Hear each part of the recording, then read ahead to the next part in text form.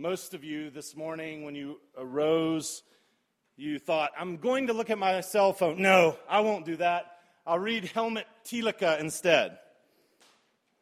Okay, none of you did that. Helmut Thielicke, I may be saying this wrong, Helmut Thielicke, a German pastor and theologian, wrote a book called A Little Exercise for Young Theologians. I'm not recommending that you read it, but you might like it.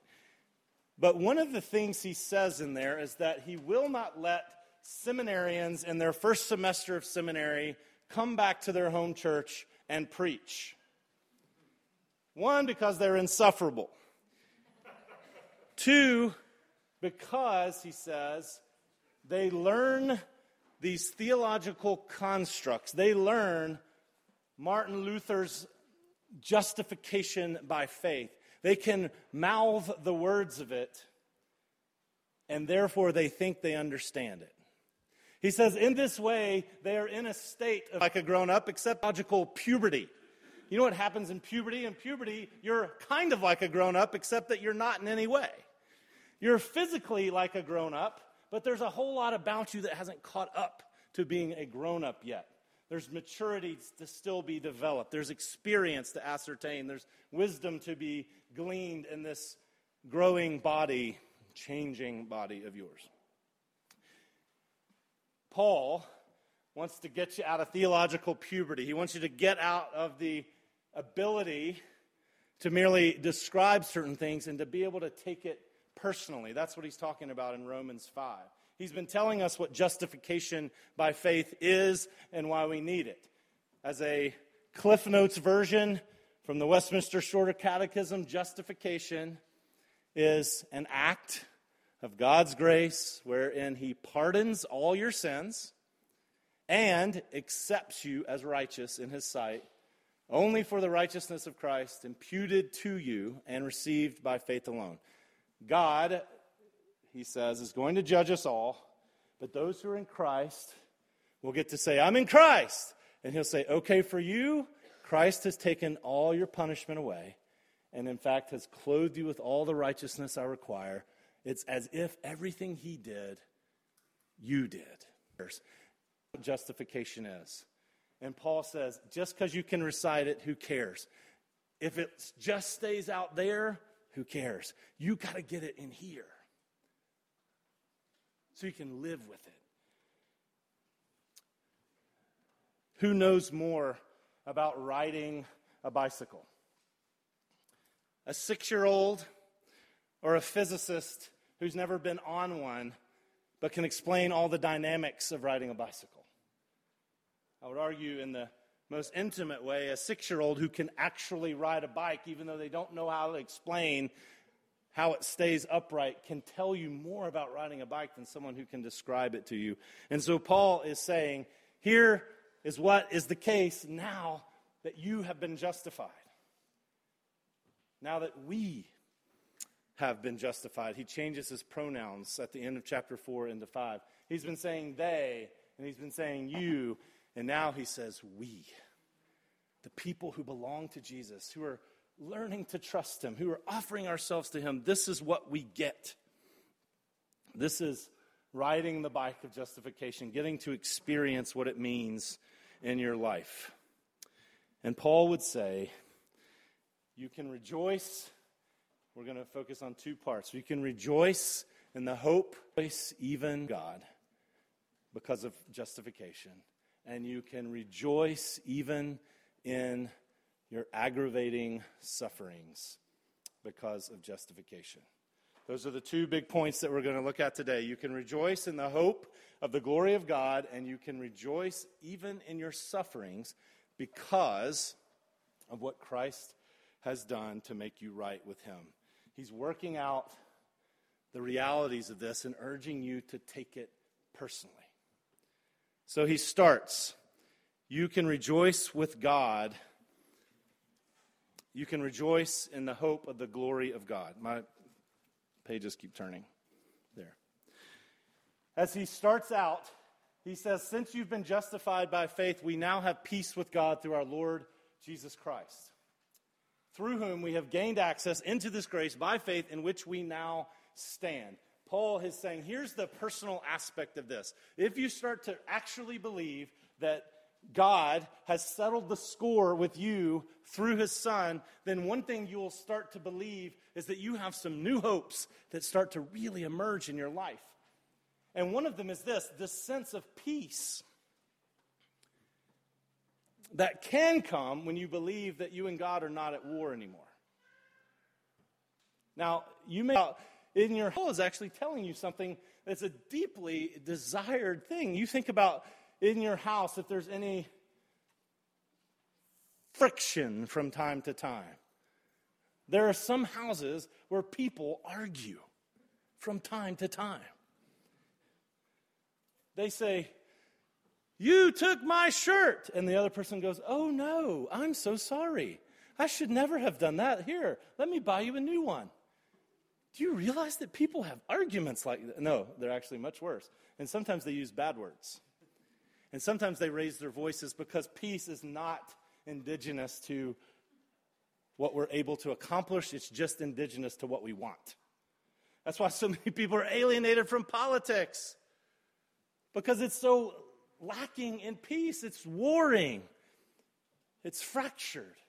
It's angry. It's accusatory. There doesn't seem to be any harmoniousness, and we crave it. You crave it in your personal life. You crave it at work. You crave it with your friends. You crave it internationally and nationally. And Paul says, through the work of Christ, the primordial peace that's most needed has been effected. God's not mad at you anymore. And so you don't need to be mad at God anymore. He doesn't have the goods on you. This is great. In fact, now you operate in this realm of what he calls this grace. You have access. You have an introduction into this atmospheric favor from God where he is smiling toward you and he is welcoming you. This is all part of hoping in the glory of God. This aspect of it is that we now have peace with him. Now, as a father here on Father's Day, you know what I consider an epic fail on my part is when Andrew will come to me sometimes. I heard him the other day. He said, "Hey, Dad, can we, no, never mind. Never mind." And I start to perceive, oh no. He has asked about something at some point, and I have gruffly answered in such a way that I made it seem like it would be ill-advised to ever speak to me about it again. So he started to do it, and then he's like, not worth it. This is the boy who once called me Rage Monster.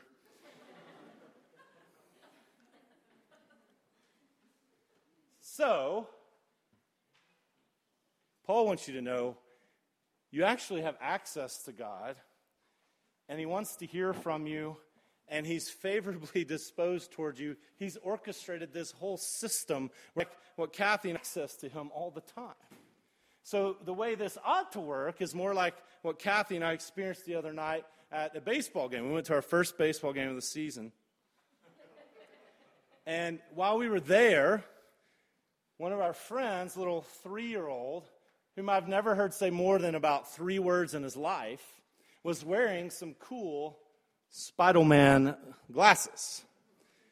And I commented on those glasses, and it was as if my interest and my listening became or made him a wind-up toy.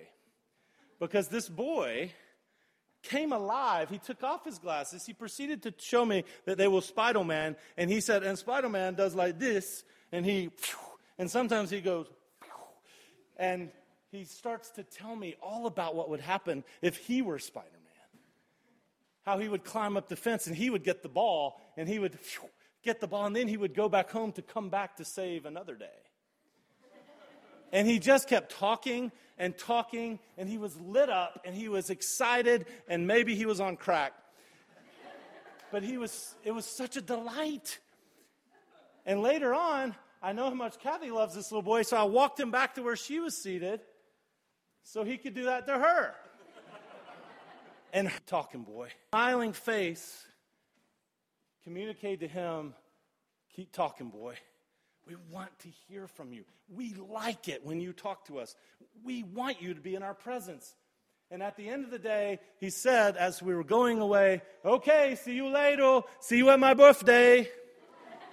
His birthday's in February.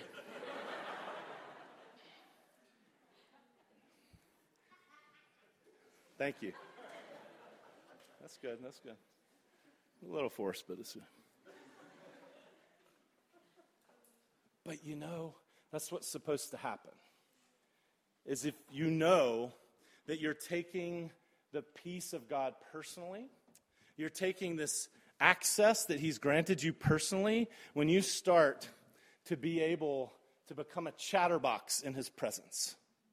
When you start to imagine that he's looking at you, not going, ugh, I go to bed at 9. What time do you go to bed? He's looking at you. He is favorably disposed towards you. His affection toward you is warm. It has all the debt between you and him has been settled. And he wants you to stand there and become a person before him. To come alive before him. To talk to him. To open. And he wants his face, the welcome of his face, to open up that process. You can rejoice in the hope of the glory of God because you now have peace, says Paul, through what Christ has done. You and God are not at war, but you need to act as if it's true. And then he goes on to say, and we rejoice in the hope of the glory of God. And we rejoice in the hope of the glory of God. Not only do we have peace with God right now, but we rejoice in the hope of the glory of God. There is something coming. There's something splendid coming that we get to be excited about. On the one hand, this hope of the glory of God has to do with being able to be with the one we were made to be with. One of the most cataclysmic parts of the curse of Adam and Eve is that they were banished from the presence of God. The same people in the Bible start to realize, like Moses, when he says, hey, God, if you want me to take these Israelites into the promised land, but you won't go with us, your presence won't be with us, then we don't want to go. That if you have, there's this recognition throughout the scripture that if you have God's presence, if you are in God's presence, you have everything that you crave. Now, we don't always realize that. When Moses asks God, can I please see you? Just like little kids, can I see God? Why can't I see him? We want to see him. We want to know that he's there. And Moses says, can I see you? And he says, well, not without dying. But tell you what, do. Get under this cleft of a rock, and I'll pass by. And you get this sort of, as a friend of mine said, the afterglow of my goodness. And I'll pronounce my name. I'll recognize myself to you. I'll make you familiar with me and say that I am the Lord, the Lord. I'm slow to anger, abounding in compassion. I'm faithful to forgive thousands of generations. This is who I am. And I won't let rebellion go unpunished. But there's this sense that God's glory is this magnificence that you crave. This goodness that you get little whiffs of from time to time. Really even know it. It makes you realize that George Bailey, do you know George Bailey? And It's a Wonderful Life was more of a theologian than you might have realized when he's courting a young Donna Reed. And they're walking, and he's telling her everything that he wants in the world. He's got his life mapped out. He wants to see the world. He wants to conquer it. And then he looks at her and he says, Mary, what is it you want, Mary? What do you want? You want the moon? Just say the word, and I'll throw a lasso around it. Hey, that's a pretty good idea. I'll give you the moon, Mary. And she says, well, I'll take it. Then what? Well, then you could swallow it, see? And it'd all dissolve. And the moonbeams would shoot out of your fingers and your toes and the ends of your hair. That's a terrible Jimmy Stewart impression, but he recognizes, what do you want, Mary? And it occurs to him as they stand out, and he's full of love, smitten with affection, and he sees the moon, and it occurs to him, I just want to give you everything. I want to give you the moon. And she goes, okay, I'll take it. What would I do with it? You can eat that same kind of idea. First, you're like, what? Eat the moon? C.S. Lewis talks about that same kind of idea, though. There's something in us that wants to merge with the pleasures that we know. You've experienced it. When your little children are in their pajamas with the feet in them, and you just think they're the most scrumptious thing. You can't get enough of them. You just want to squeeze them to death. You just want to eat them. You want to somehow, not literally, we're not talking about cannibalism here. We're talking about affection. We're talking about deep, hungry desire to connect with this pleasure, with this beauty, with this goodness. And that's part of what we're hoping for in the glory of God. Paul says, here's what you get tastes of every day of your life, all the time. The other day when I walked after a baseball game, in a Chick-fil-A where we've now spent $62,000 in 1 month. And I walked into the bathroom and I hear a Muzak version of Worthy is the Lamb who was slain. And I find myself moved by Muzak. And we live and I'm overtaken. And because sometimes the glory of God, which the psalmist says, speaks everywhere. Sometimes we hear it. Sometimes you hear a piece of music, or you see a scene in a movie, or you have a tender moment with someone who's precious to you, or you accomplish something that is so fantastic, or you eat something that's so magnificent, and you're tasting, you're seeing, you're smelling, you're hearing the glory of God, and it's reminding you, as C.S. Lewis would say, that you're made for another place. He says there are times I think we don't think about the world to come or heaven, but there are other times I think that's all we think about. Because the glory of God comes wafting in through all kinds of our longings and our wishes. And Paul says, because of what Christ's done, you've got that. You have the hope of glory. All your glory days are actually ahead of you. And this thing that you crave down deep in your gut is going to come true. You're going to meet up with real desire. You're going to get to run toward real delight. And it's a comfort if you really believe that you have the hope of God's glory. You have the hope of being in this place, little comfort where His goodness rules the day. When Moses had little snippets, little conferences with God, he would come out from the thing like he had been in a divine tanning booth. His face was radiant.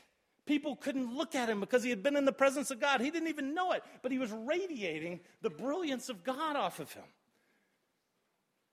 And that's supposed to happen with the image bearer. It's supposed to happen. When you bear the image of God, and that's the other part of hoping in the glory of God, is that we lost the glory. The image of God is supposed to radiate God. The image of God is supposed to give you a hint. When you watch a person, when you watch a woman or a man or a child, you're supposed to say, oh, I just learned something about who God is. God was just reflected to me. And sometimes we get that, and most of the time we don't. That's what the fall of Adam was all about. But Paul says, God has engaged a process with you where you are going to become like God again. You're going to image Him right. You're going to radiate Him reflectively. you're going to somehow depict God in a way that no one else does. You're going to become fully yourself. Who did a good job. It was like the resurrection. Just kidding. But I saw an umpire. They're interesting people, and I have great mercy for them. But I saw an umpire who said did the most magnificent job of umpiring I've ever seen in my life. Because he was into it. It's like he thought it was his calling to make sure that he umped this game right. And you never doubted what was going on. It'd take him a while. The ball would come in. No. You're inside. We got ball one. We got one ball, no strikes. We got no score. One ball, no strikes. And you get down again. Ha, you got it on the inside corner. Strike right there on the inside corner. He's talking all of this out loud. He's like processing the situation for the crowd.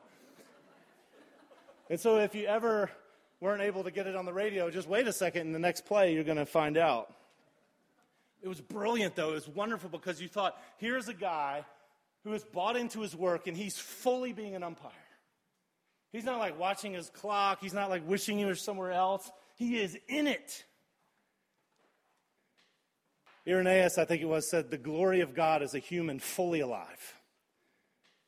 So you have moments where you feel fully alive. That's why we love sports, I think. Because when you play a sport, you forget about yourself. It is awesome to have your body going at full speed and not thinking about yourself for a minute. You can't play sports good if you're thinking about yourself. That's why we love music, playing it, listening to it, singing it in the car like an idiot. Like you're protected by a private viewing booth because you've forgotten about yourself and you feel fully alive. You're fully engaged when you do your work well, when you're in a relationship and you're fully connected. You feel fully alive. You get little tastes of it, just a little moment at a time.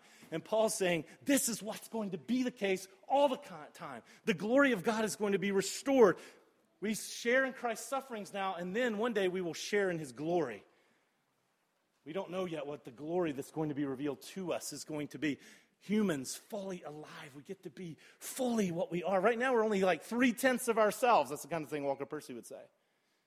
Most of us aren't ourselves. We're only a part of ourselves. And the hope of glory is not only that we'll get what we've always longed for, the goodness of God everywhere around, fully reflecting him, and us fully alive for the first time. And it keeps you from forever. This is good news. And it keeps you from being too overly wistful about the glory of the past. See, when we have a sort of eternity amnesia, we get stuck in Bruce Springsteen songs. You know the one. I had a friend who was a great baseball player back in high school. He could throw that speedball by you, make you look like a fool, boy. I saw him the other night at this roadside bar. I was walking in, he was walking out.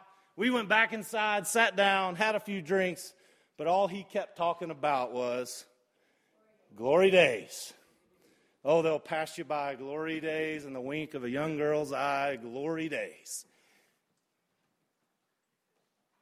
If you're young, you don't know about this. The older you get, and you wake up in the morning, instead of being like, yes, you're like, oh. And you feel a new bit of rheumatoid arthritis developing in your knuckle, and your joints hurt, and your kids are growing too fast. You look back, and you remember they were so sweet and little, and now they're not. And just kidding. That's a joke. I'm talking about other parents wistful about their kids. It's easy to look back, to venerate the past, how great it was. The glory was there. And it makes you sad. It makes you wistful. It makes you turn in on yourself. And what Paul would say is, hey, the glory is to come. Like the best has never already happened. Not for a Christian. No matter how good your youth was, and no matter how good your retirement years and the ones in between are, the glory, the best, is always future. And you have it as a certainty because of the work of our Lord Jesus Christ.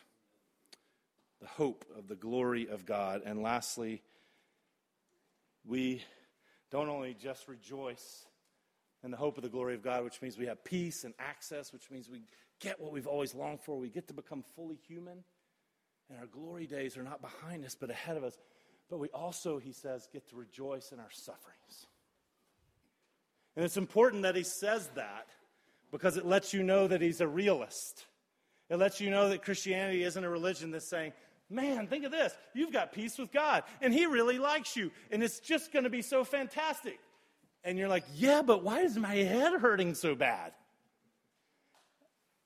And why am I being so misunderstood by the people at work because of my faith?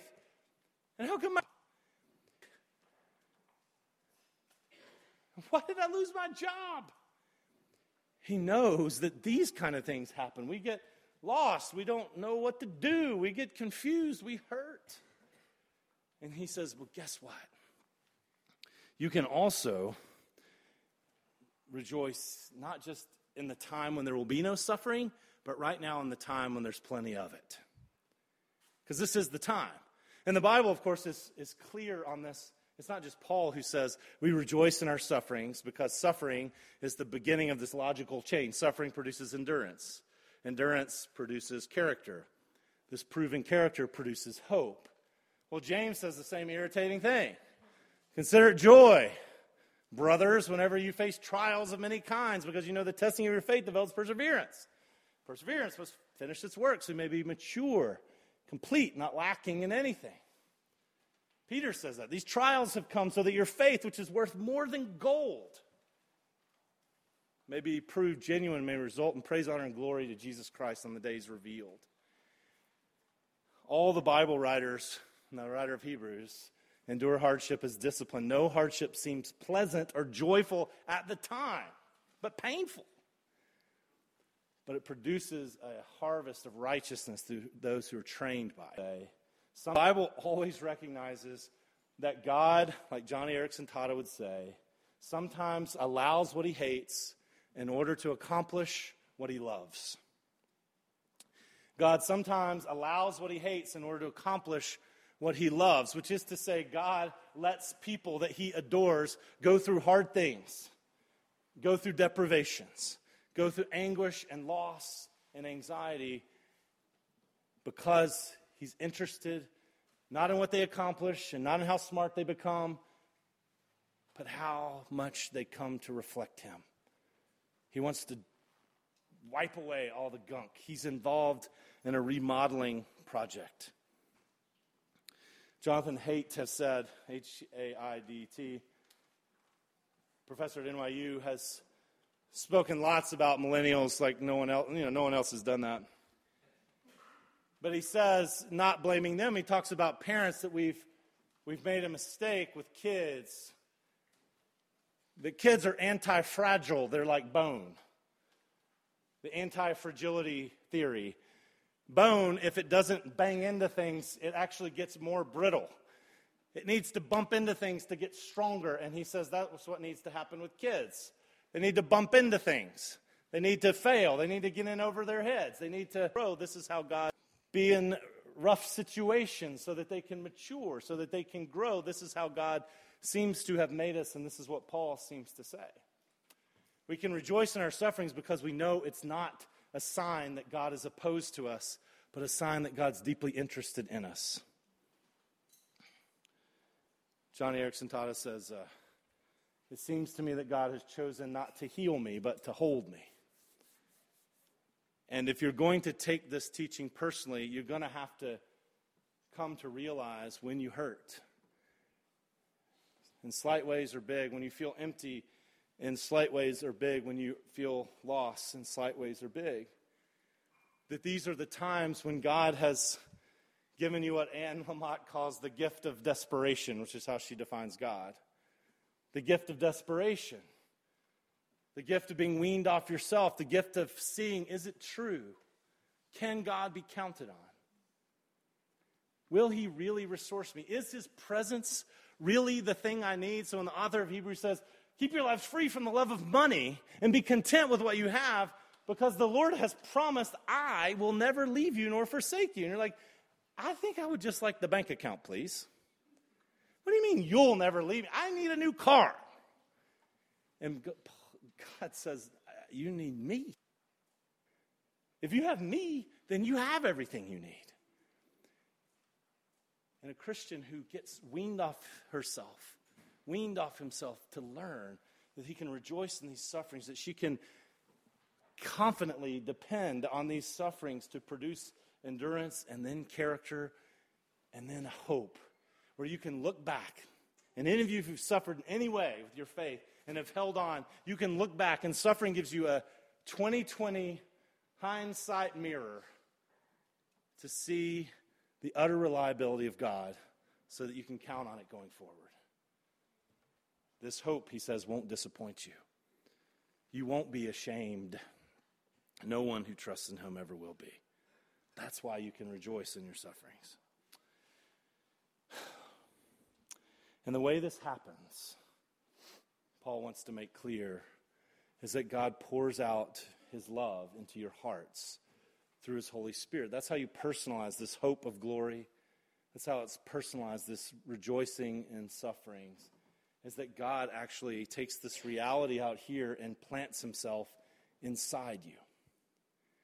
And some of you are like, well, I don't think I feel his love like that. And maybe you don't. But maybe you do. Why is it that you're thought of?